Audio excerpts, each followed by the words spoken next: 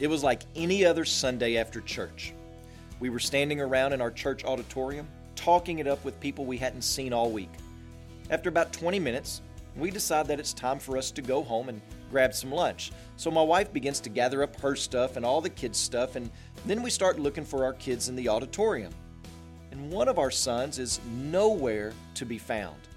No big deal. He's probably in the foyer or in the bathroom or in one of the classrooms with one of his buddies. And so we start the laborious task of walking from room to room, hollering out his name. But no one answers back. And at this point, panic begins to set in. Where is he? He isn't in any of the places he would normally be, and he knows that he's not supposed to leave the church building.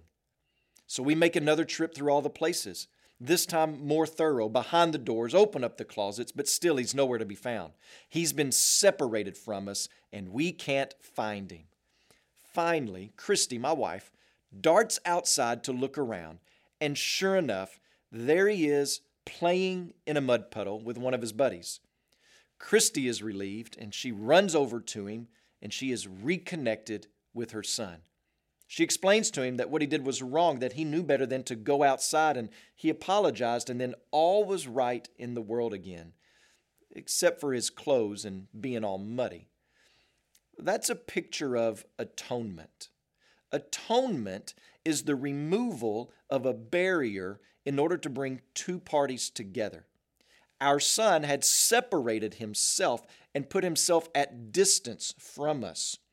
Christy found him, and they were reconnected physically, but relationally, there still needed to be correction. And once that was administered and understood, then they were completely reconnected. Isaiah 59 verse 2 says that our sins have made a separation between us and God. Our sin is the barrier, or really what has caused the break in our relationship with God.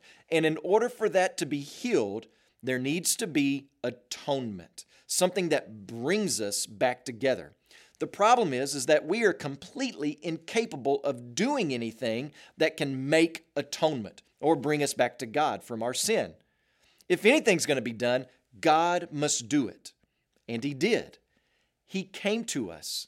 Jesus, God in the flesh, came to dwell with us to offer Himself as an atoning sacrifice, a sacrifice that would remove the barrier between us and God so that there can be a renewed relationship with Him. Apart from the sufficient substitutionary atonement of Jesus, there is no coming together with God. We see pictures of the atonement in the Old Testament through the sacrificial system. The offering of animal sacrifices pictured what would be necessary for true atonement, and that was a blood sacrifice. But the physical offering of that sacrifice was not all there was to it. There had to be a heart of contrition and trust in God. Without that, it was just a bloody mess to God. In the same way, in order to come to God, we must come through the atoning blood of Christ in faith. Are you at one with God? You can be today. The work has been done. So turn from your own work, turn from your own sin, and look to Christ today in faith, and there will be atonement for you. As you pray today, please remember Larry and Tammy Wood, our missionaries in the Ukraine.